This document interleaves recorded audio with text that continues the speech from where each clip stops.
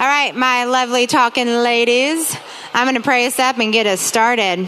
So, bow your heads, zip your lips. All right, Heavenly Father, I love a room full of women that are just eager to chat and be encouraged and nurtured and strengthened and trained. And so, Lord, I know that you have intentionality today with the people that are in this room, with the caregivers of our children, with the people speaking and serving and volunteering and all of the hands that went into making this work. I know that was intentional. And so, Lord, we thank you for this opportunity, and we pray that your truth would prevail and that our hearts would walk away knowing what it is that you would want us to hear today. And it's in your name that we pray. Amen. Hey, I'm so excited. All of y'all are here. I love a bubbling room of women that are just excited to be here. So thank you.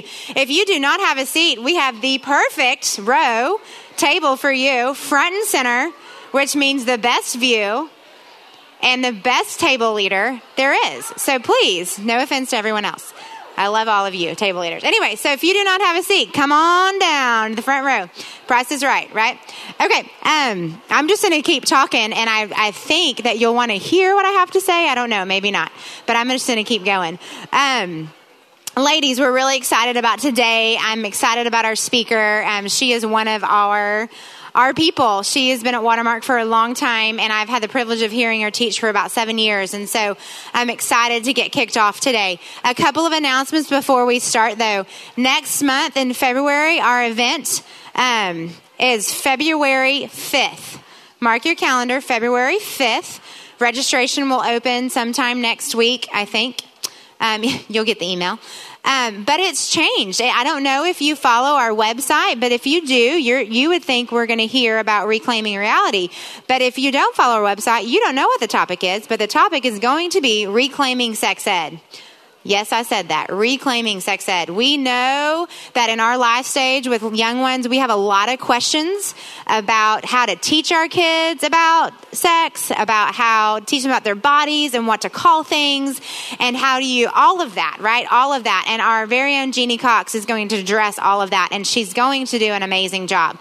So we would love to have you at that event. Seated around you are maybe people that have been here every month for the last 7 years, or it could be someone's first time. So please, we're going to take about 10 minutes, get to know the women at your table, find out who's new and who's a reoccurring participant. And this is your question to discuss. Think back to junior high and high school, which I know is a span of 7 years, but think back to junior high and high school. And what was the one thing, if you just had or happened to you, would just have made all of that? What was maybe your insecurity, or what was the thing in junior and high school that you really wanted to be or be a part of or do or have happened to you that would have made that, like, if you met that, then you would be, set for life? Does that make sense, what I'm asking? Great. No. Okay. Carry on. We'll be back in 10 minutes. All right. We're going to get this party started. Chatty McChattersons. Is that funny? I think it's funny. If you don't have handouts, we have more copies made. So just slightly, maybe one person at your table, put the hand up. Table leader, perhaps you. We have some ladies walking around. If you don't have handouts, if you don't have notes, let's get your hands up in the air. Wave them like you just don't care. Come on, that's funny. Thank you. Over here. Holla. All right, ladies, you have the privilege today of hearing from Kay Wyma. Her and her family have been members here since 2003. She is a mother of 5 children. I have had the privilege of hearing her teach at the Nest, and before it was called Building Blocks, for the last 8 years. She speaks on and off throughout the years. I'm excited for what God is going to say today through her. She has also authored 2 amazing books, and I would put these on your reading list if you have not. The first one is Cleaning House, and it's about ridding her home of youth entitlement, and it is a really, really good read. We had the privilege of her teaching at the Nest when she was in the process of writing that, and it was really fun to hear the experiment I was unfolding, and then she wrote a book about it, and it's absolutely amazing. She has a perfect combination of truth and wisdom and humor that you want to see. And then her second book, which she's going to be talking about today, is I'm Happy for You, sort of, not really. And it's all about It's all about finding contentment in a culture of comparison. And that's what we're going to address today. And this book is a great read. It'd be a good one to add on to after today's talk if you have not read it already. And then as well, if you are a blog reader and want daily encouragement, she has a wonderful blog called the Moat Blog, Mothers of Adolescent Teenagers. It is always good to have somebody a few steps ahead of you speaking into you. And that's what she is. She ranges the junior high, or actually late elementary, junior high, and high school, right? And so she has the gamut. She's been there. She's walked the path. And her blog has a ton of great resources. And so the Moat Blog is something you might want to pin down and look at occasionally. And so without that, we're going to hear from Cade today. Here we go. Oh, it's fun to be back here, you guys. No. Okay. Okay, so I'm Kay. You're getting me at the end of a really hard week, girls. So I'm just going to put it out there because it's been brutal in our house. Because a week ago tomorrow, my freshman daughter got a text from some friends, and she was sitting next to me on the couch. And I could see her and I could feel her, and it was like this. And she turned to me and said the words, "Hannah's dead." And I was like, "What?" And I could see her frantically searching to try and prove to herself that it was not true. And it is true. And so one of her friends decided that the world wouldn't miss her anymore. And so it's been, I don't know why, it's funny when your kids get in high school, and she switched schools in 7th grade, and so I know her friends, and they're the neatest kids. They're actually really good friends. Like they're about as other-centered as anybody I know that's that age. And, but I don't know their parents. And so I don't know this sweet girl's parents. And but this week I got to do something that nobody wants to do. And I took my daughter and some of her friends to the funeral of their friend. We got to walk by the hearse walking in. And we got to see her simple casket in the front of that room. And it's heartbreaking because whatever message she was hearing was a lie. It was a big fat lie. And nobody knew. No one knew. Her parents, it is the biggest shock that I can't fathom that child making that decision. And yet deep, deep down in the darkest spot of her soul, she heard something that wasn't true, and she believed it enough to do something that is truly unimaginable. And so I've been running in quicksand this week. So even as I drove over, I was like, I've really got nothing. Although I know I do, but it's just like, I see the people mowing their yards, and I'm like, what does it matter? Do you know that someone just buried their child? And then it's just like, I cannot imagine. And I think, how does life go on? And I know it does. This child, the same thing happened in San Antonio, not this week, but last week. I don't know if y'all heard about that. Kid at Alamo Heights was bullied, and there was a text stream that just did it. It was enough for him, and that was that. And so you have this bullying that is brutal, and then you have this sweet girl over here who heard the message, you must measure up, you have to do, you have to be, you have to do, you have to be, you have to do, you have to do, you have to achieve. And if you're not achieving, you're not okay. And if you haven't measured up, you're not okay. And if you're not on this team, you're not okay. Even if you hit that team, and it's like, because measuring up is brutal, girls. And because whatever line that is, it moves the minute you get close to it. I don't know if you know that. And here we sit, and in what comparison does. Because you want to know the vehicle that took her there? Comparison. It's brutal. It lets us look at ourselves and think we're not what we should be according to whatever. And for her in her world, it could have been grades. It could have been an SAT score. It could have been an ACT score. It could have been tag, pre-tag. It could have been AP, pre-AP. It could have been 4.0. I didn't make an A. I had to make an A, and I can't do it anymore. And it hits them all over the place. At the funeral, it was so beautiful. It's the Temple Emmanuel that is on the corner of Hillcrest and Northwest Highway. It was arguably the most beautiful funeral I've ever been to. I've never been to anything like it. And it was so, I don't know what it was. It was respectful and it was reverent, and they pretty much just went to the Psalms. Because that was that's a hard thing too. It's just really hard for these kids, and it's hard for us. And he read a couple of beautiful Psalms that were about the hope of the Lord. And then he read Psalms 15. I don't know if y'all know Psalm 15. I do, because I remember bumping up against it when I was in junior high, doing my best to live up, when I was in high school trying to hit the mark and I could never hit it. Psalm 15. Lord, who may dwell in your sanctuary? Who may live on your holy hill? He whose walk is blameless and who does what is righteous, who speaks the truth from his heart and has no slander on his tongue, who does his neighbor no wrong, casts no slur on his fellow man, who despises a vile man, but honors those who fear the Lord, who keeps his oath, even when it hurts, who lends his money without usury and does not accept a bribe against the innocent. He who does these things will never be shaken. And the truth of the matter is, that kid lived up. If you could live up to those things, that kid actually did. But who can live up to it? I get lost on number one, he whose walk is blameless. I don't measure up very good. Even right there, I'm done.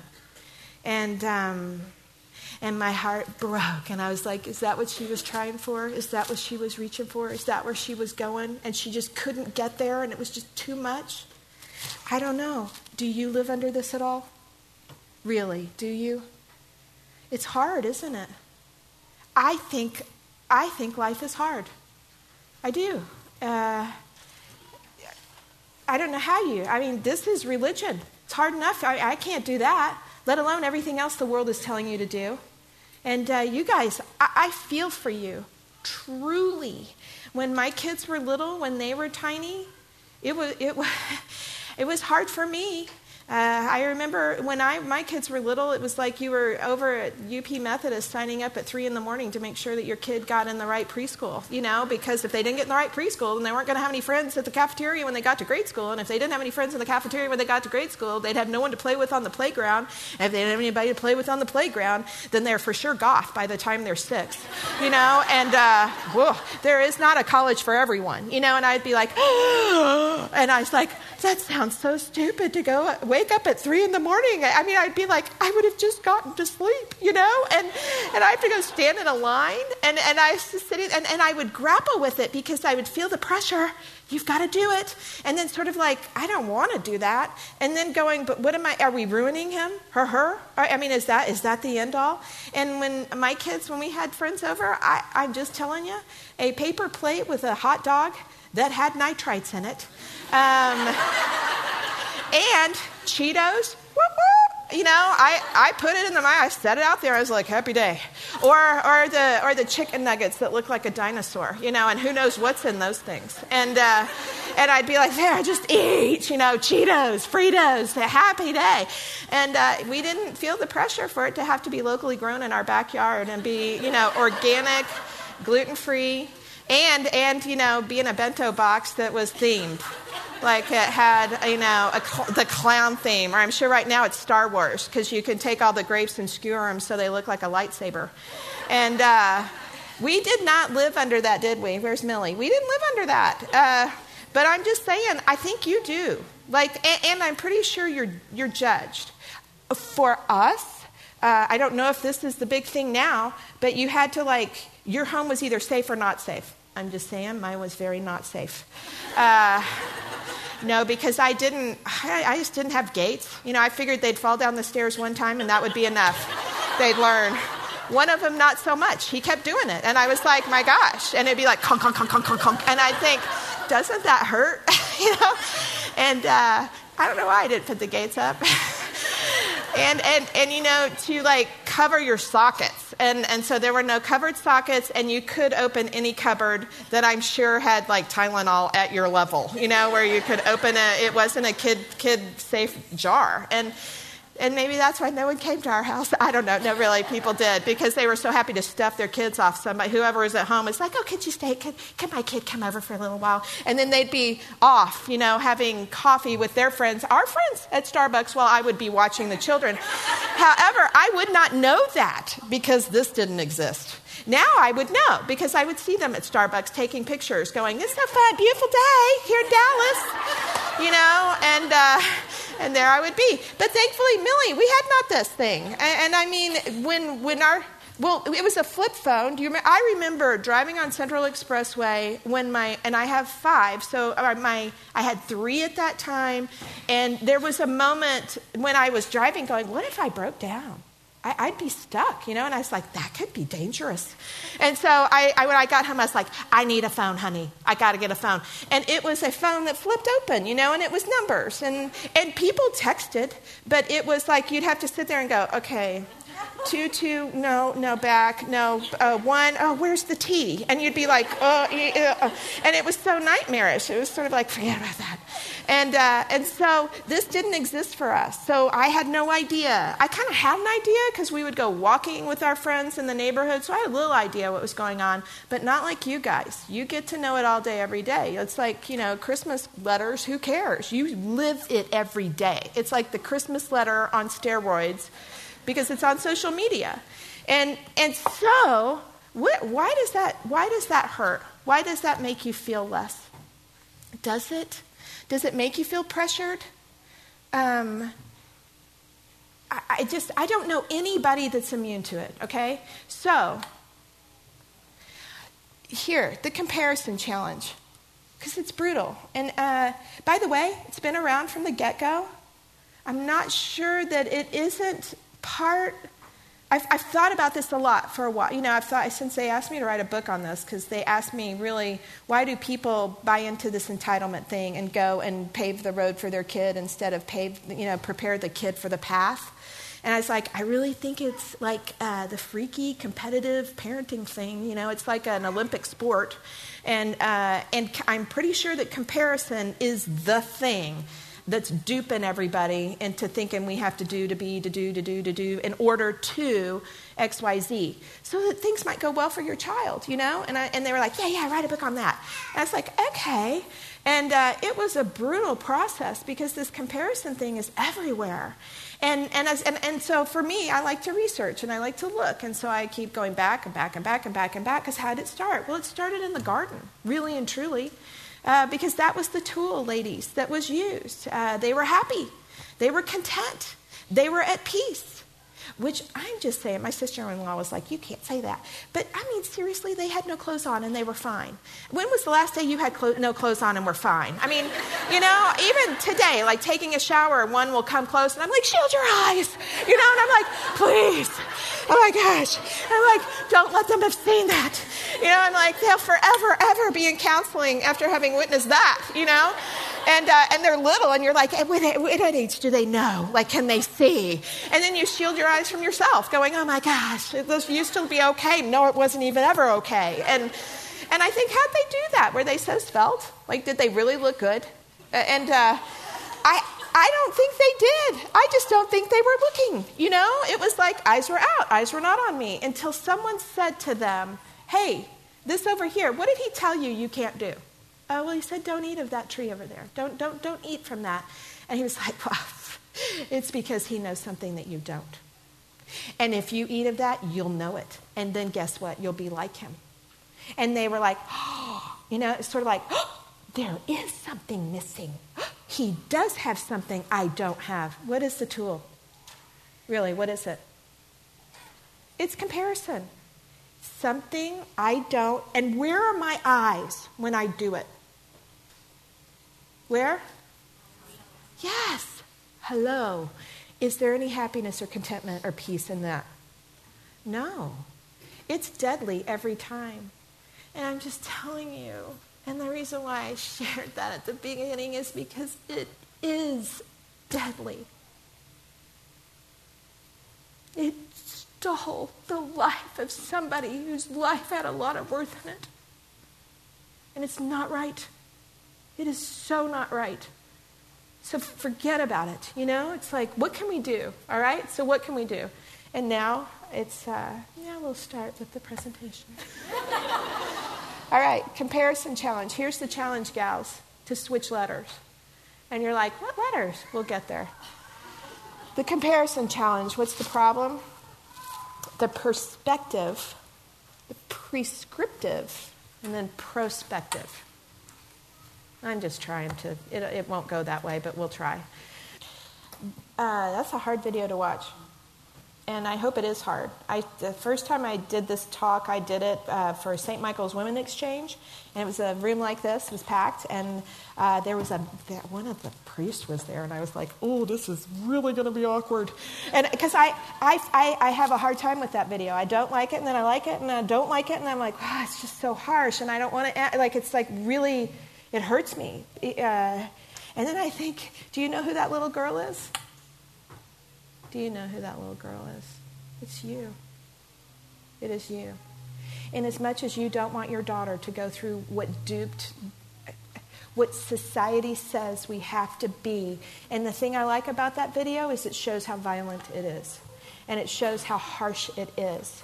And by the way, you are her. You don't need to do that stuff either. You want to scream at him. You're beautiful. You have worth. You don't have to do that stuff. Neither do you. Who heard an ad? Who in the last week has heard an ad on the radio, just even driving, about how you should look? Oh, I heard it. My daughter was with me, and there was one that says this. Do you have a muffin top? And do you have a muffin top? Is your belly as flat as you'd like it? Is it ripped? And I was sitting there with her next to my teenage daughter who struggles with it to begin with. And I'm like, ah. And I was like, that's the dumbest ad, because who can say that you don't? Like, is there anyone that would be like, oh, yes, says Spout? And because I could even do it right here. And I'm like, I'm glad I have a sweater on, so you don't have to experience it. And so because nobody can say no. And then they're like, try this free 60-day trial, blah, blah, blah, blah, blah, blah. Because the answer is we all sit there and like, before that last baby, I don't know why, I still have a pair of pants in my drawer that I wore before Jack. And I got pregnant with Jack when I was 42.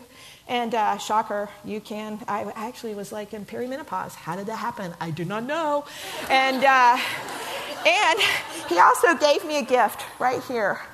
It's never gone away. I've never had it in my life. And I think it'll be there forever, just to remind me of Jack. Maybe or maybe not. I don't care. But the truth of the matter is that I could care. I'll never forget Jack waddling into the bathroom, when he was probably 2. And he was wearing like a size 6 diaper at that point. And just so you know, probably the main reason he was wearing a size 6 diaper is because he was my 5th child and I never changed his diaper all day long. It's true. Jeannie would be there going, it's right. She never did. And anyone that was at Pediatricians of Dallas would be like, she never brought a diaper bag, because I didn't. I just hope for the best. But those Pampers, my word, they can hold so much, I feel like I'm eking it out, baby. 1 diaper a day.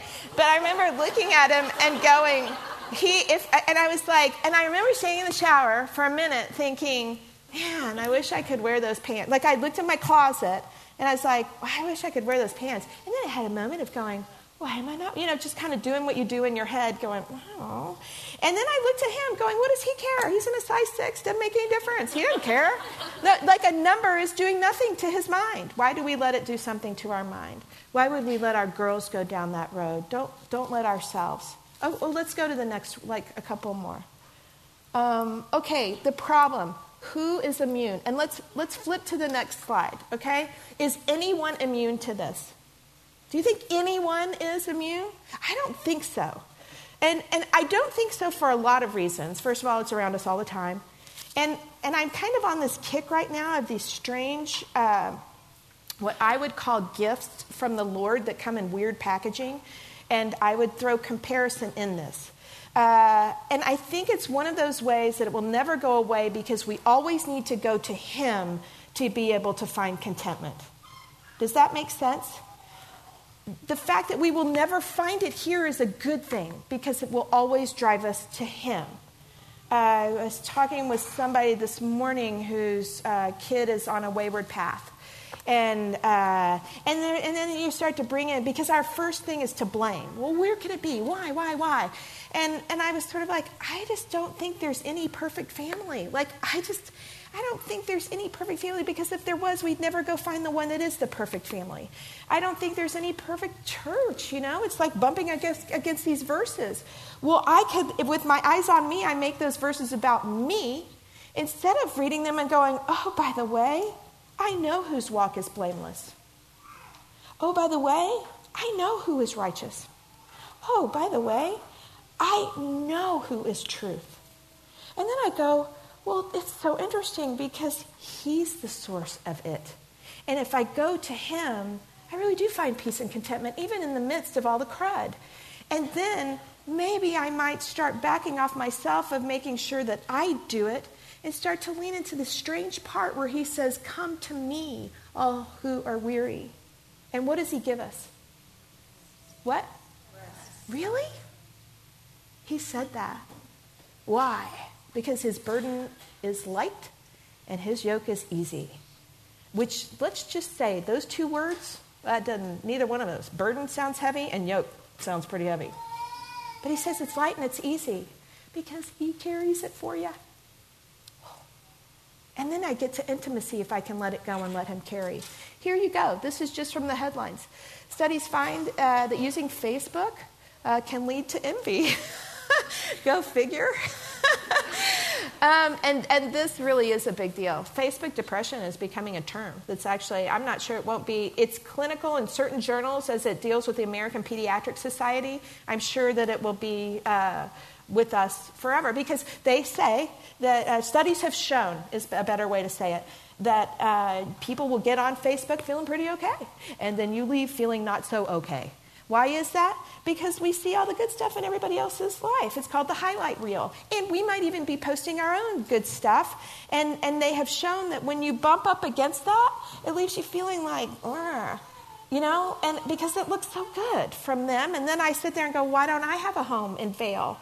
Their family photo looks so good, because we're not realizing that there's a picture behind the picture that's exactly like our picture, which is like everyone fighting and crying to get the picture taken, Okay, so body image concerns. I found this very interesting. It concerns more men than women.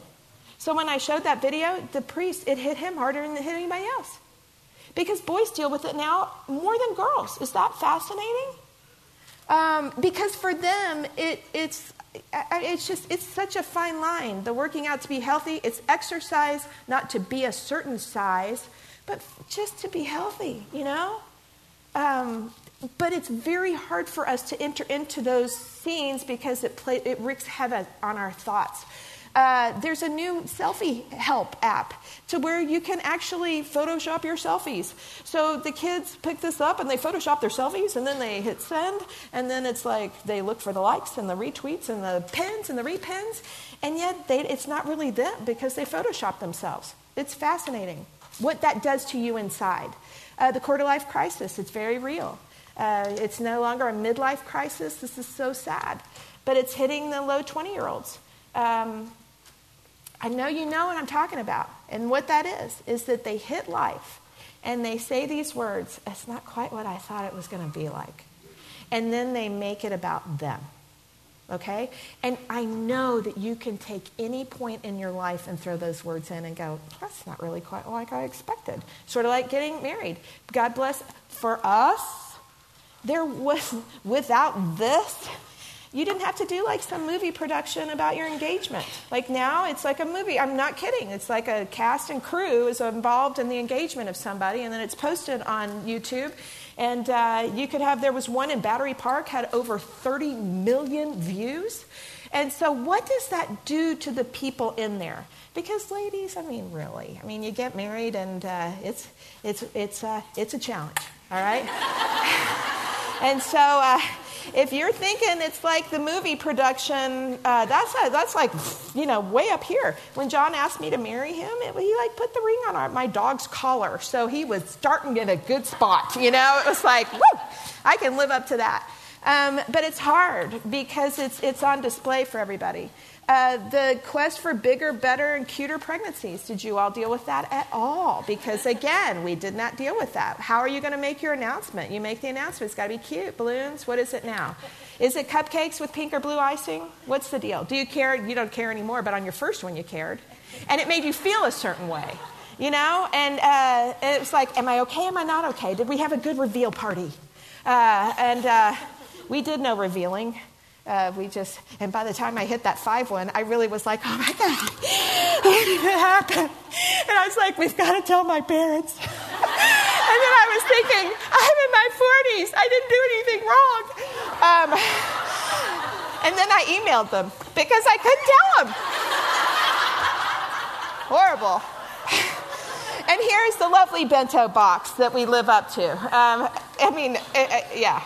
Mine, as you can imagine, mine are making their own, and everything is processed food in their lunch sack. And whatever. All right, so maybe that's the operative word. We really need to employ whatever together. All right, so the next slide.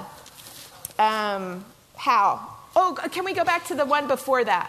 Like not this one and not that one. Yes. What is it? Comparison bullet trains us to the land of discontent. All right? Does that make sense? You get on that one, it's like you hop in the car. It arrives silently, by the way, that train, and it lures you. And it's like, oh, it uses words like Did you hear the words in that video? Better, thinner, smarter. And it's got Andy Stanley in Atlanta calls it the land of Sandra just wrote a little book on comparison. I think it's great. And it's a brutal one because you never get there, all right? Where? It's everywhere. And why? It really is our obsession with and est. It is an obsession with a word called best, as in the best. And the truth of the matter is that doesn't exist, okay? It just doesn't. Our best is a lot different than the best. I am not sure that my daughter's friend didn't hook, line, and sinker the words the best. And that's partly what makes me so mad. Because you can't do it. You just can't. And never end. Better, smarter, faster, thinner. There's always another thing. It's like you've got this measuring line. I'll never forget one spring break. We are losers. We staycation every single vacation. One of my kids last night said, we're just not the fun family. And I was like, what is the fun family? And I was like, really? We're not fun? Because he hasn't done a lot of things. And part of the reason is because of our choice of how we spend our money. And we have put it into their education, which they don't care anything about. But one day they will. I don't know if they will. But on our cool staycation, I Grouponed because I am a cool mother, and there was a Groupon for the what it's called it's the Spa Sauna. I know. Has anybody been to what's it called? King Spa Sauna. I thought I was so cool because and if it hadn't been spring break, I would have been cool, really, because it's kind of an adventure. And so I took my littlest one and the one next to him with a friend. And I was like, let's go to King Spa with my Groupon. And so we go in there, and it's very organized in the King Spa and Sauna. And you take your shoes off right when you walk in. It's everything about it is organized. And they saw one of the attendants, because there's attendants everywhere, aren't there? Like they're everywhere. And one of them saw Jack, and he was like, and he goes, "You're too short." And I was like, oh, and Jack was like, oh, and then he was like, I could see little tears starting to well up in his eyes. And he was like, you must wear a life jacket. And so here he is standing next to his brother and his brother's cool friend. And he's like, because that's like the kiss of death for a little boy to have to wear a life jacket in front of his cool older brother, because all he wants to be in his whole life is big, like them. And so he kind of whisked him off to this line. It's like the Six Flags line, where it's like the little hand going this high to ride, And I watched Jack step up against that thing, and I swear the kid willed himself to be like an inch taller, and he was like, and standing as close as he could to hit the line. And I was looking at him going, nothing in that child's person changed from the minute we got out of the car, where everything was so exciting, to him standing next to that line. But that line was messing with that kid, because it was going to say whether he was okay or really not okay. And that's what lines do, okay? So I don't know what it is in your life today, but I know there's something that's in your head. It could be the schools that you attend. It could be the house that you're in. It could be the block that you live on. It could be the job. It could be the, should we go down the thing? I remember with my business card, it was amazing to me that I could walk into a meeting with a tiny little piece of paper and exchange the cards, and it would actually make you feel good or feel bad. Isn't that amazing? A piece of paper can do that, depending on what your title is. And you could be doing that wherever you go, in your preschool association. It could be, you name it. It dupes and plays with us. Don't let it. It's everywhere, and we're obsessed with it.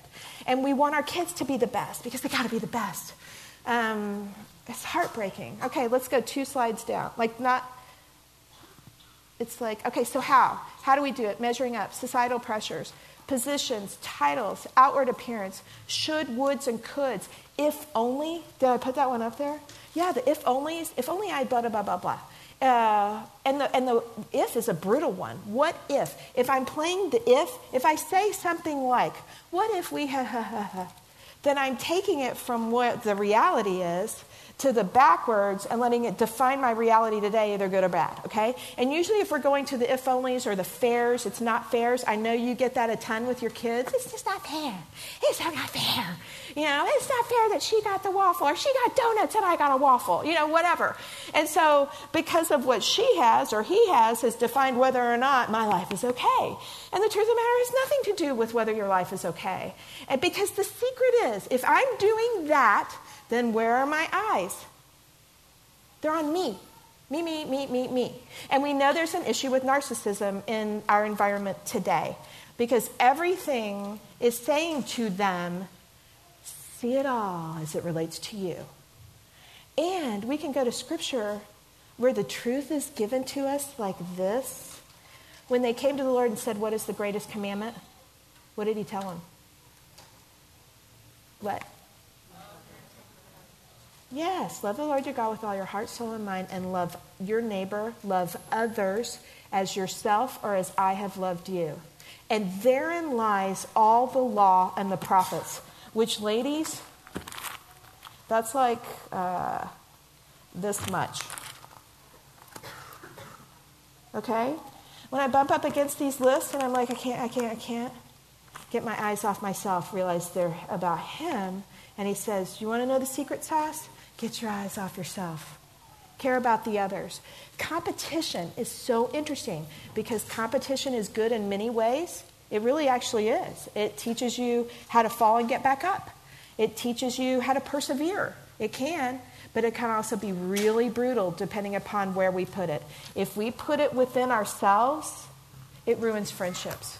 If we're competing against each other by, so many things, and it can go down to the level of like what carpool you're in, what parties you're involved. The competition on one-upping each other on birthday parties. It's fascinating, isn't it? And we let those things define us.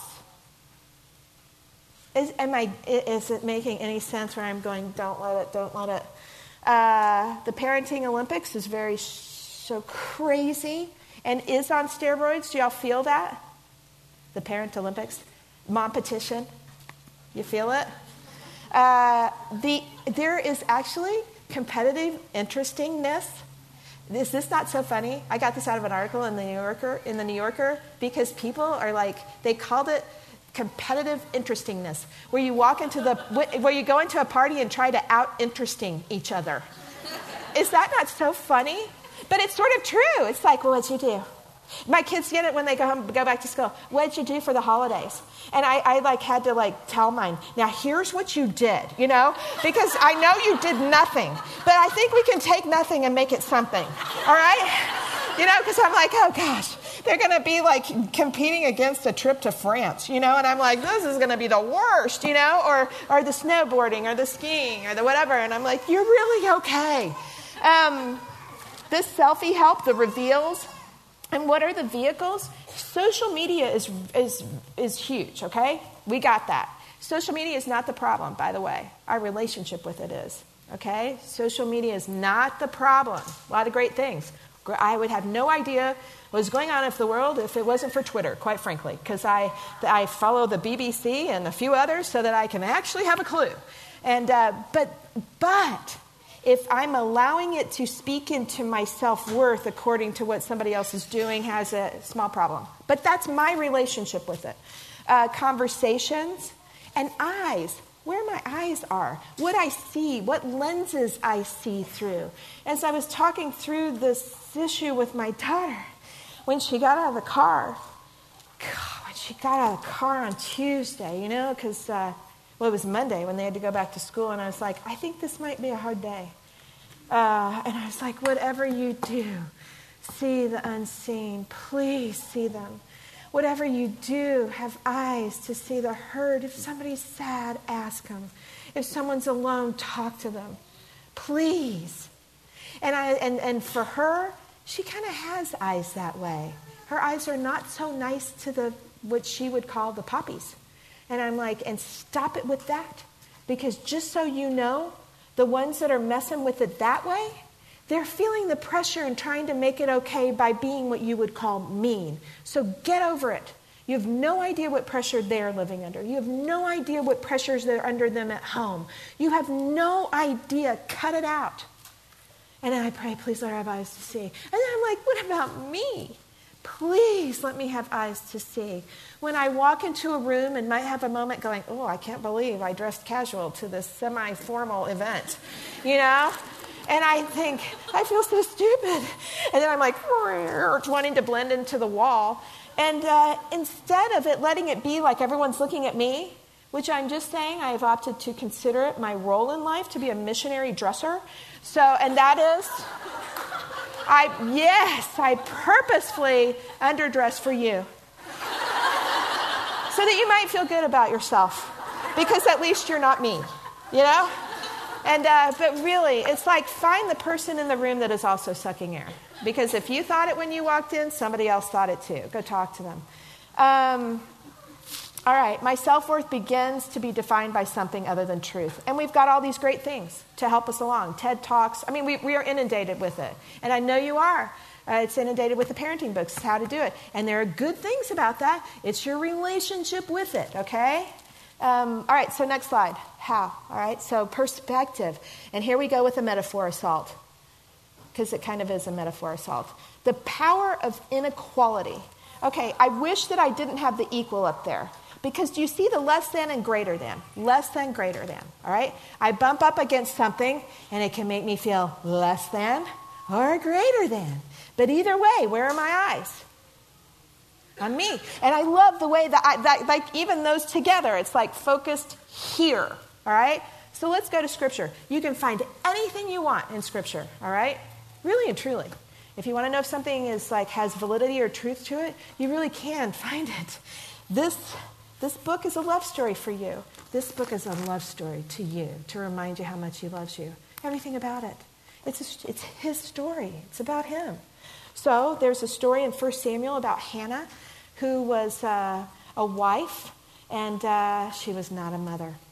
And she had a very drippy faucet next to her, whose name was, I would say, Peninnah, but I am terrible with pronunciations. Peninnah, it doesn't really, let's just call her P. And it was brutal for Hannah. Because everything in Hannah's world, really and truly in that day and age, it actually really did matter whether you had a kid or not. I mean, you really were in or out. But despite the fact she had no child, her husband loved her, okay? But still, in her face all the time was this one going to her, you've got nothing. And it's Peninnah, I don't know, whatever. And it grieved her every time she went to the synagogue, to the temple, and she would go and pray. And at one point, she's crying out to the Lord, please, please, Lord, Father, please, just if you can hear me. And I love this. As she kept on praying to the Lord, Eli observed her mouth. Hannah was praying in her heart, and her lips were moving, but her voice was not heard. And Eli thought she was drunk and said to her, how long will you keep on getting drunk? Get rid of your wine. And she said, not so, my Lord, Hannah replied. I am a woman who is deeply troubled. I have not been drinking wine or beer. I was pouring out my soul to the Lord. Do not take your servant for a wicked woman. I've been praying here out of my great anguish and grief. And Eli said, go in peace, and may the God of Israel grant you what you've asked of him. And she said, may your servant find favor in your eyes. Then she went her way and ate something, and her face was no longer downcast. Okay? The world said to Hannah, you have to have this to be okay. Hannah was grieved, because sometimes it's hard. How many years did she live through this? I don't know. She went to the Lord. And what I love so much about this passage is that when he said, go in peace, may the God of Israel grant you what you have asked of him, she got up and washed her face. Was she pregnant at that point? Do you know what gave her the peace? The Lord filled the void, even when the void she thought she needed was not yet filled. It wasn't Samuel, it was God. Okay? Please, when you hit up and go up against these marks, please go to the Lord. Let him be the filling, because it's enough. And then it doesn't matter what happens on the other side. Okay? Joseph, limited vision. We can't see it all. All right? You only see a portion. Sometimes I have, y'all know y'all have heard me speak before. Take your piece of paper and do this and roll it up, okay? And look through it. Any piece of paper. Really do it right now. Do it! I'm just kidding. You don't have to do it. I just find it interesting. All right, so when you look through it, put your right hand over here, wave it around. I can see your hands, but can you see yours? Can you see your hand when you're doing that? Is it waving around? Yes, it is. But you can't see it, can you? Same thing with the left. Because you can't see everything, all right? As you bump up against these things and you're going, oh, yes, and you're letting what you see define everything, realize you can't see it all. And therein lies perspective. Joseph, God bless him, and his brothers. Do you know why they came and assaulted him and took that coat? Because they were jealous. They wanted it to be him. They were looking at him, wanting what he had. It wasn't fair. And then chaos went, all right? And there Joseph stayed. Joseph had no idea. He could not know what was going to happen. And yet, even in the midst of so much truly catastrophic, unfair, he fought to keep his eyes on the one he knew was right and true. Even in the midst of bumbling, going, all of that. So much so, at the end, when his brothers came to him, it was like, whoop, this went from this to that. And he was like, and they're like begging for their lives. Please don't kill us. We are so sorry for what we did. And he's sitting there going, kill you? This was all so that the Lord's plan might play out. So everything, he could sit there in all honesty going, wow. But how hard would it have been for him to stay the course with his eyes on the one? Because we are playing for an audience of one. We aren't playing for this audience. You're playing for an audience of one. And by the way, that audience of one, oh my gosh, does he love you?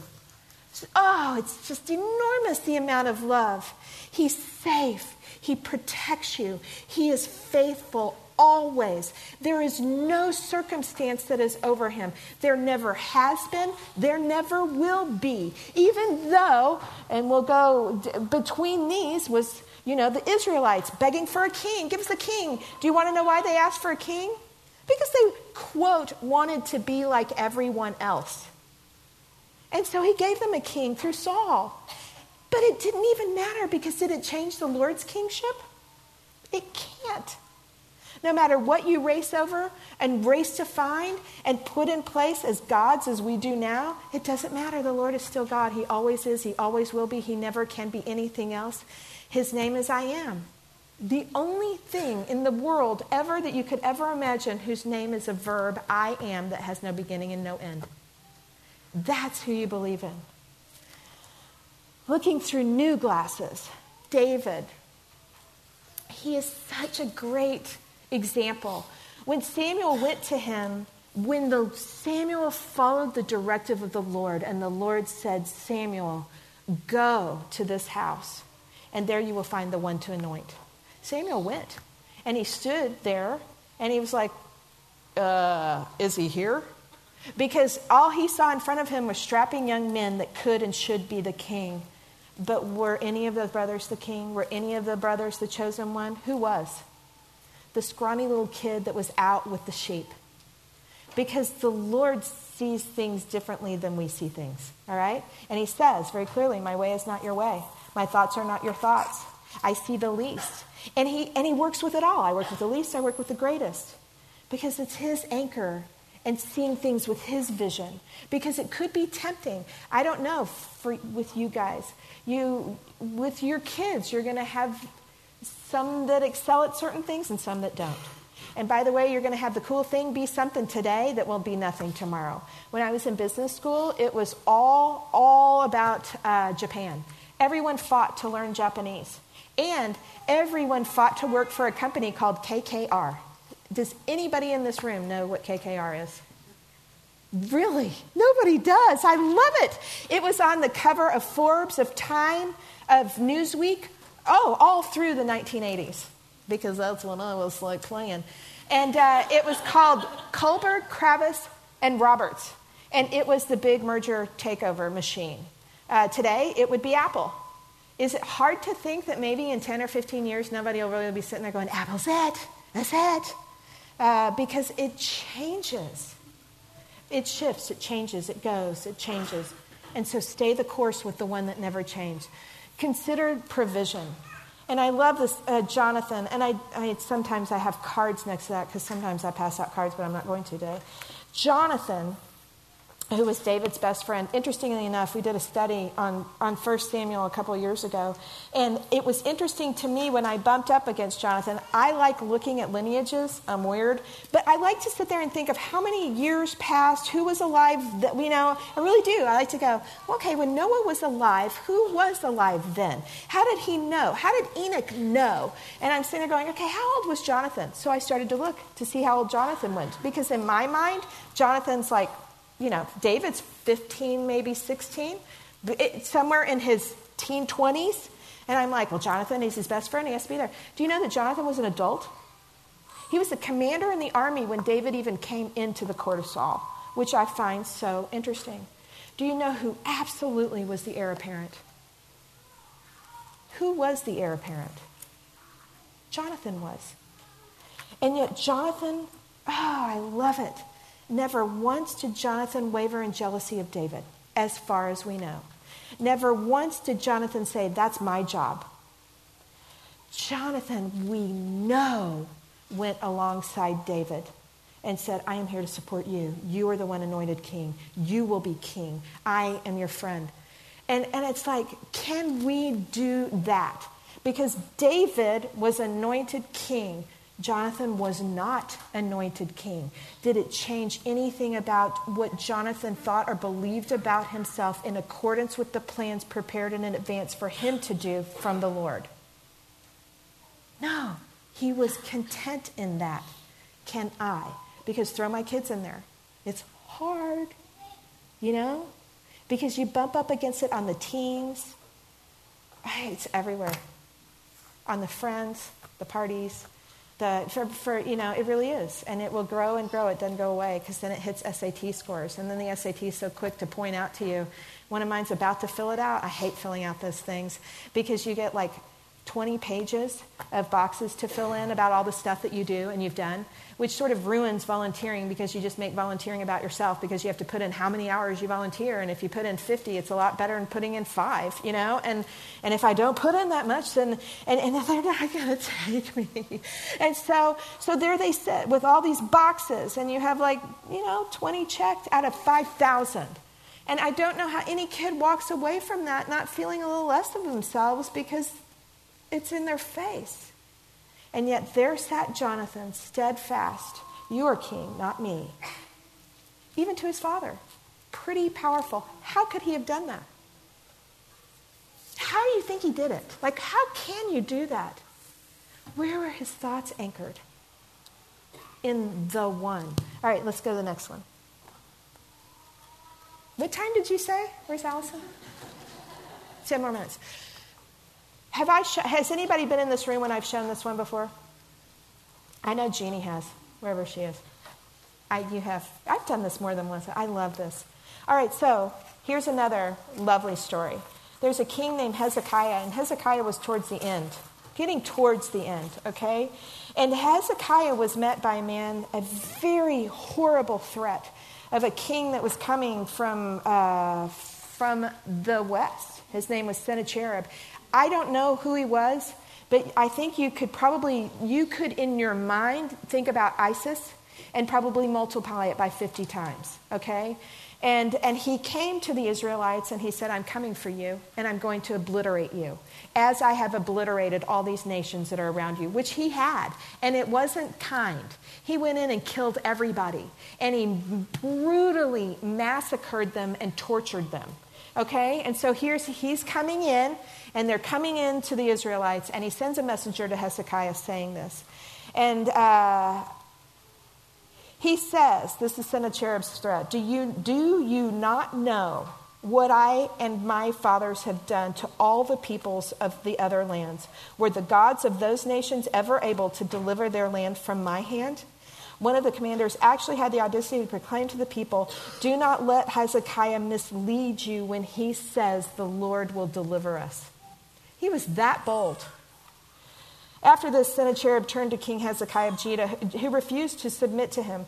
46 of Hezekiah's cities in the first millennium of BC terms ranged in size from large, like modern-day towns, to villages. So there were 46 were conquered by Sennacherib. But Jerusalem did not fall. His own account of this invasion is here. And I just think it's so interesting. I'm going to read it to you. Because Hezekiah, king of Judah, would not submit to my yoke, this is what he wrote. I came up against him, and by force of arms and by the might of my power, I took 46 of his strong fenced city and the smaller towns which were scattered about. I took and plundered a countless number. From these places I took and carried off 200,000 people. Old and young, male and female, together with horses and mules and donkeys and camels and oxen and sheep, a countless multitude. And Hezekiah himself I shut up in Israel, his capital, like a bird in a cage, building towers around the city to hem him in, and raising banks of earth against the gates so as to prevent escape. Then upon Hezekiah there fell fear of my power, of my arms. He sent out to me the chiefs and the elders of Jerusalem with 30 talents of gold and 300 talents of silver and other things, immense booty. All of these things were brought to me at Nineveh, the seat of my government. And he was coming after him. And he sent a letter to Hezekiah saying, I am coming after you. And you know what Hezekiah did with that letter? He took it because it was brutal. And he cried over it and he laid down over it and put it in front of the Lord. And said, I know who you are. Help. Because the letter scared the living daylights out of him. And I want y'all to think, what are the letters that cause you fear? You know, what is it? Is it expectations? Your expectations or other expectations of you? Is it fear of sickness? What is it that gets you going? If you don't do something, then your child won't get in a good college. If you're not on this team, then we won't have any friends. If she's not included in this, then she'll be a loser. Really fill in the blank, whatever it is. When King Hezekiah heard this, he tore his clothes and put on a sackcloth and went to the temple of the Lord. Hezekiah received the letter from his messengers and read it. And then he went to the temple of the Lord and spread it out before the Lord. O Lord, Almighty God of Israel, you alone are God over all the kingdoms of the earth. You have made heaven and earth. Give ear, O Lord, and hear. Do you do this? Do I do the same thing with the worldly messages that I get? Am I training my kids to run to him or to believe it? To perform for him or to perform for others? To look and to trust him? To let it be an audience of one? Because it's swimming upstream, girls. It's hard to do. Isaiah 40. Do you not know? This is from the Lord God himself. Have you not heard? Has it not been told from the beginning? Have you not understood since the earth was founded? The Lord sits on the throne, encircled above the earth. The Lord is the everlasting God, the creator of the ends of the earth. He will not grow tired or weary, and his understanding no one can fathom. God says this to you. I have summoned you by name. By name. Isn't that cool? That's one thing I love about the lineages. He knows every single person by name. He knows you by name. By name. You are his. He knows your name. I have summoned you by name. You are mine. Do your kids know that? It's helpful for you to know it first so that you can really believe it, to be able to pass it on to them. When you pass through the waters, I will be with you. Where is he? With you. And when you pass through the rivers, they won't sweep over you. When you walk through the fire, you will not be burned. The flames will not set you ablaze. For I am the Lord your God, the Holy One of Israel, your Savior. Joshua says it so often. Do you want to know how many times do not be afraid is written in the Bible? Because fear is one of the biggest tools that's used. Anybody? 365, yeah? And do you know it always follows it? For I am with you wherever you go. Don't be afraid, for I am with you. Don't be afraid, I am the Lord God Almighty. Don't be afraid, reminder, I am. Okay? This is a picture of my niece, all right? The story of Sennacherib is told 3 times in the Bible because you know what happened after Hezekiah put that letter in front of the Lord? The Lord said to him, it's my fight, not yours. And sometimes I think we forget that. It's his, not ours, all right? These are his kids that you are the mother of. You are steward over their life for a very, very brief period of time. They're his, okay? In the most beautiful of way. Might that lighten your burden and lighten your load and help you see it so that you feed into them truth, because that's what will fortify them and make them strong. And that's what will turn them away from the things of the world that leave them so hungry and sad and lonely. Because he doesn't. This is a picture of my niece who is blind, okay? She was born with a defect. She has a brother that was born with a defect also. It's not exactly what my brother and sister-in-law would have hoped, is it? You know, it's really hard. Their second child, it was brutal because he had brain matter on the outside of his head, of his skull. And during that pregnancy, I was telling my daughter the other day, they begged her to abort. This is not good. And it made my sister-in-law so sick because she felt like every time he moved in her womb that he was hurting. And he was born, and he's amazing. I'm telling you, the kid is amazing. This sweet child, we go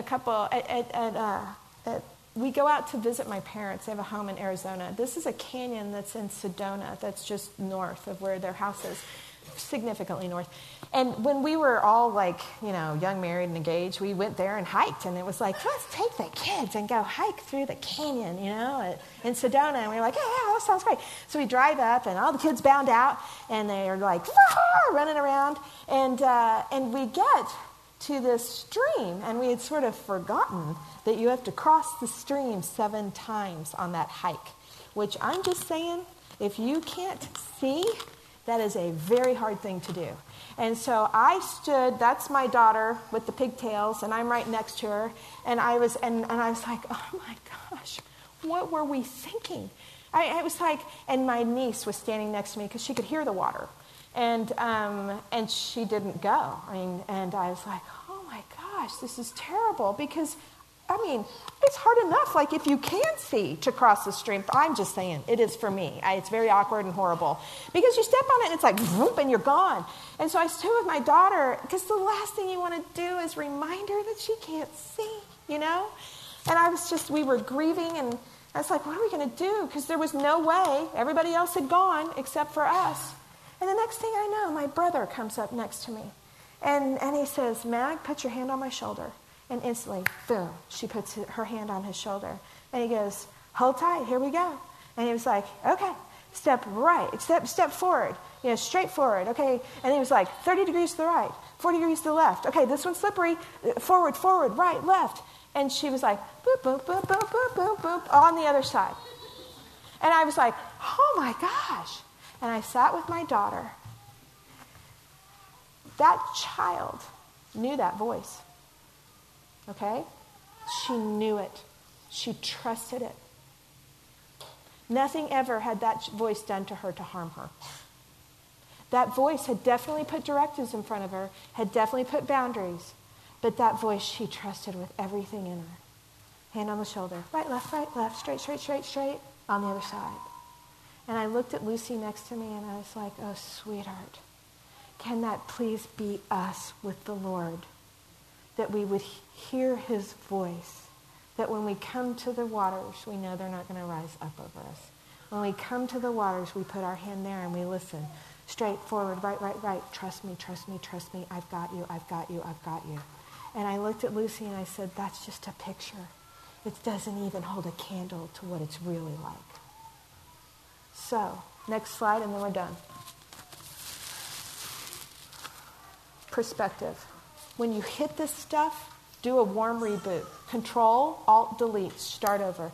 Control the thoughts, realize they are fooling you. Get an alternative perspective, gals. See it differently than you see it in the moment. And delete it, stop it. And perspective is brilliant. Really, go back to those high school days. What was the hardest thing you ever lived through? It was like, will I have a homecoming date? Does it matter anymore? No. All right? Does that 3 o'clock standing in the line at UP Methodist to get into that Mother's Day out? I'm just saying. I look at it now and go, that was the most ridiculous thing ever. And then I say to myself today, please let that college acceptance take on the same weight as that does back then. Okay? Delete, stop it. Letter change. Take comparison, take an R and an I out and put an S and I in. You take comparison and go to compassion every single time. There will be someone next to you feeling the same pressure. Find them. Talk to them. 3 powerful words. I'm happy for you. If you really can't, and that really is for my daughter, that's another story. But it is, it's so powerful to actually celebrate with somebody who is celebrating. And be sad with the ones that are sad. Don't make it be a defining moment of you, what you have or what you don't have or what you've done or what you haven't done. And revisit perspective. Think about the glasses you are wearing. Are you seeing through the lenses? Are you seeing people through the lenses that the Lord sees them? All right, next one. I think that's all. Yes, so don't do that. It's embarrassing. All right, we're done. Can I just pray real quickly? I hope that was, oh, Father. Holy Spirit, I just know that you know. You know our thoughts. You know our thoughts. There's nowhere we can go to be away from you. When we stand up, you are there. When we go down to sleep, you are there. You are with us always, every day. I pray that you will reach to the deepest core of whatever it is that might be tricking us into keeping our eyes on ourselves. Please take them and put them on you. Search our hearts and know so that we can be free from it. So that we can bask in the beauty of who you are and rest in your safety and your security. And in doing so, Lord, we know that it will peel our eyes off of ourselves and we might be able to see the person next to us. And I do pray as we go today that you will give us eyes to see and ears to hear so that we just might for a moment be able to be your hands and feet, to do what you do, and that is to draw us to you and to bring glory and honor and praise to your name. In Jesus' name we pray. Amen.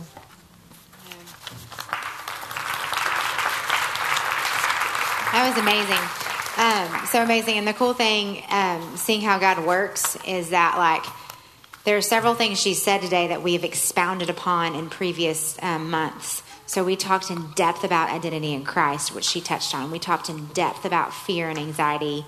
We spoke on that in September, October.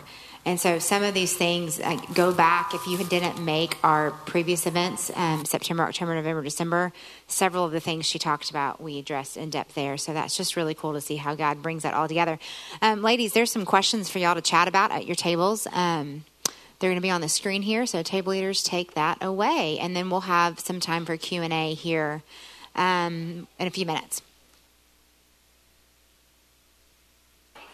Ladies, please send in your questions if you have them. Very good. Okay, the first question we have on the table is social media. What tack do you take? Do you let your kids use it with boundaries? Do you have their passwords? Do you forbid them on being on social media? It seems like the earlier kids are on it, the more it affects them. How have you handled it in your home? Okay, so I know that not any of the children that are represented in this room, just saying, has not touched this thing. Don't your little kids use it? In fact, they could probably fix things that you have no idea, even if they're 2. They can do it. And so this is absolutely a part of their lives. And that's a big question. You should probably have someone come speak on this topic. Maybe it's so I'm just going to tell you what we do, okay? I like for them to be able to navigate this on their own. So I have no idea what their passcodes are. I was very mad at somebody this morning whose phone was sitting there, and I was like, whose is it? Of course, the passcode's on it. I have no idea, because I have no idea what their passcode is. I'm like, those passcodes. Why do they have a passcode? This is me, all right? So take it for what it is with a grain of salt. This thing is how this book came about, the title, I'm Happy for You, okay? Because I have watched my children let this play with their self-worth, and I have watched the online video stuff play with the self-worth of my boys, all right? Because they start to fool themselves into thinking that the likes, shares, tweets, retweets really matter. Pinning is huge. It's Instagram. It's not Facebook for kids. It's Twitter, Instagram, and Pinterest. Those are the ones. And so they will actually they will share a photo and allow the number of likes define their self-worth, all right? Which stinks, because I know that's shifting ground, all right? Shift. All right. When we talk, which we did the other day on the phone, and it's like, and we don't talk often, really. And yet I personally felt really good after talking. It felt good, because this is what we are created for. We are created for relationship, all right? What are the core needs? To be known, to be loved, and to belong. That's it.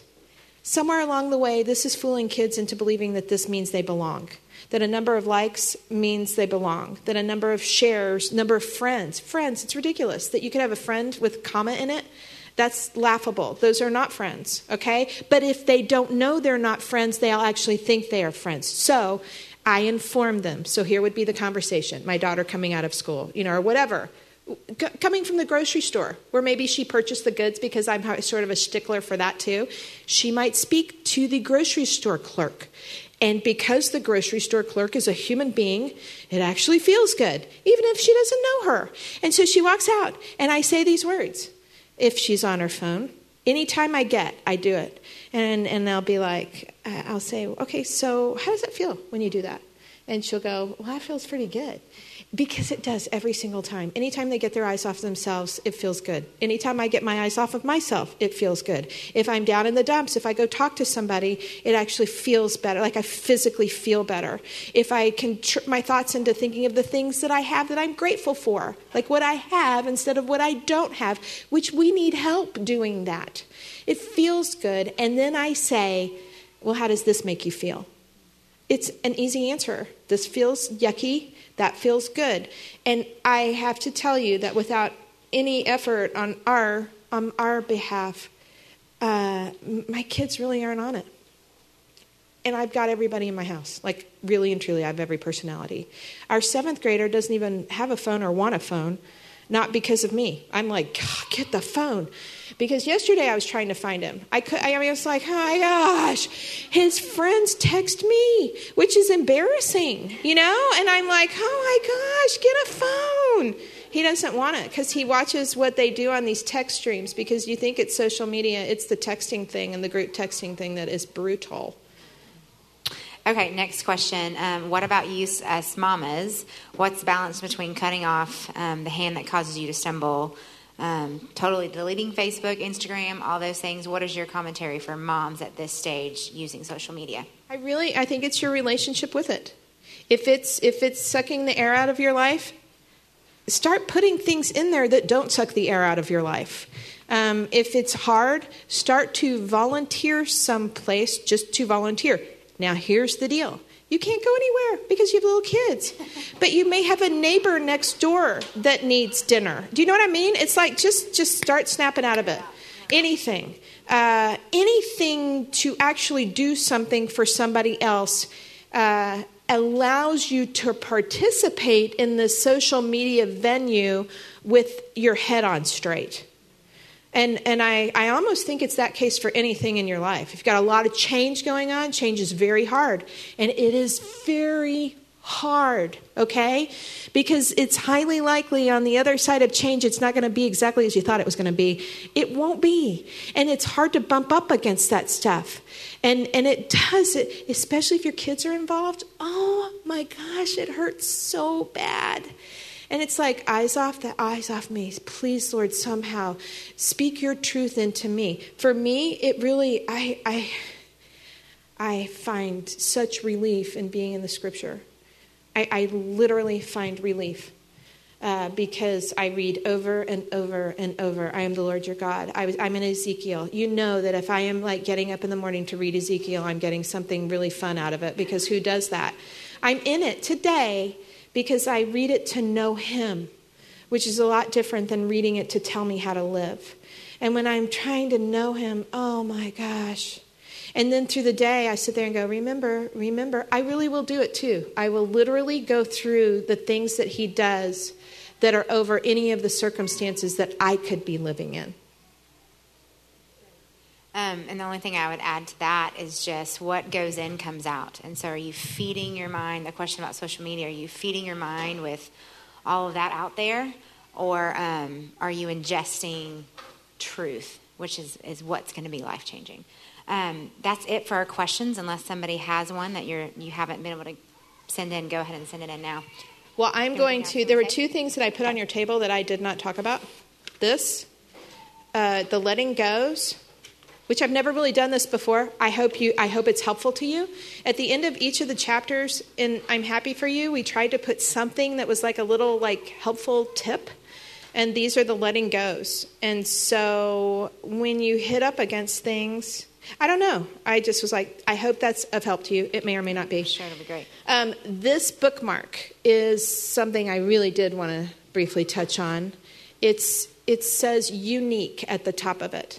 And it goes to the fact that you have purpose. Every single person is born. You know, the Lord says, I knew you in the womb before you were born, all right? And the Lord told Jeremiah, I have prepared in advance works for you to do. Do you believe that? Do you believe it for yourself, and do you believe it for your kids? And are you okay with whatever purpose that has been prepared in advance for them? Because if you really are, then go find the stuff that is for their purposing, okay? Not letting it be a STEM program that's defining that your art child needs to be in STEM. And STEM, science, technology, engineering, and math, it's the hot thing. And so it's like, but it won't be hot in 10 years. But your child's giftedness will not change. This is a picture. This is unique gifting. This is our children, all right? We were at Rafa's for dinner one night, and they still have paper, you know, like the butcher paper, and they had crayons. Every one of them picked up a crayon, even my 18-year-old. And I took a picture of what they drew. And this is unique gifting, all right? The top one is a child that truly is an artistic brain. She's very sensitive, and with the gifting that your child has, if they're super, super sensitive and sweet, comes really hard because they're super, super sensitive. And you've got to help them walk through the sensitive road without letting it suck their life out. Right below that is a kid. I don't know if you can see it, but it's a bunch of numbers. And that is a set of equations that actually made a picture. It's all he does. It's like not, and I don't think it ever stops. And so equation, and then this beautiful picture that came from it right next to it, that were the equations making a picture. And that's unusual. I wish his mind did stop, all right? It's hard. And anybody that has a kid that does this, it is a challenge and it can be heartbreaking, all right? Bear with it. Because the Lord doesn't usually work in 1 month increments. It's usually like 7 years, 40 years. Stay the course. The next kid below that, it's like Scribbles, because he is so fiery. That kid, I mean, he is Scribbles. It's like, you know? But the cool thing about that kid is that he is fiery. And he's never seen a mountain as an obstacle. It is always an opportunity for him. And he will be outside in bare feet at 30 below and climbing every tree. But which makes it very challenging because that's an unpleasant thing to be around often. But there goes this fine line. Because I don't want to squelch that giftedness. Below that is my just keep swimming. Below that, pray for that girl. That's the one that lost her friend. And I think in her head, she's like, just keep swimming. And it's all in her head, which means she stuffs every single thing, which is a challenging road for me today. But it's a good thing because she's a whatever kid, and we need whatever kids. The one below that is a tic-tac-toe. He's never met anybody that is not his friend. And he wants friends, and he wants to play. All right? One family, everything in it. Just this stuff. I would want them to look a certain way because the world says they need to look a certain way. But I know they have unique gifting, just like every single person, you all in this room, and just like every one of your kids. I hope that's a reminder to you. Thank you. All right, we have 2 books of her latest book we're going to give away. So I would like to see who has the youngest baby in this room. Youngest baby in this room. I know we got it. Oh, what do we got? Oh, hey, you had your baby. I'm so excited. Okay. 3.5 weeks. Anybody? 3 weeks? Anybody else? I know Lindsay Lauk. She has like a 5-day-old. But she's got a copy, so she's just going to pass. Okay, 3-week-old. Here we go. Come on. Yay. Okay, whose birthday is today? Hello, Noel. I just got we were like, if somebody has a birthday today or the closest. And then I was like, looked at my phone and I got a little notification. It's Noel's birthday. So that's fun. Yay. So she gets this today. Happy birthday to you. I'll walk it back. You got a baby. Okay, ladies, you are dismissed. Go get your precious little ones downstairs. Thanks for spending time with us today.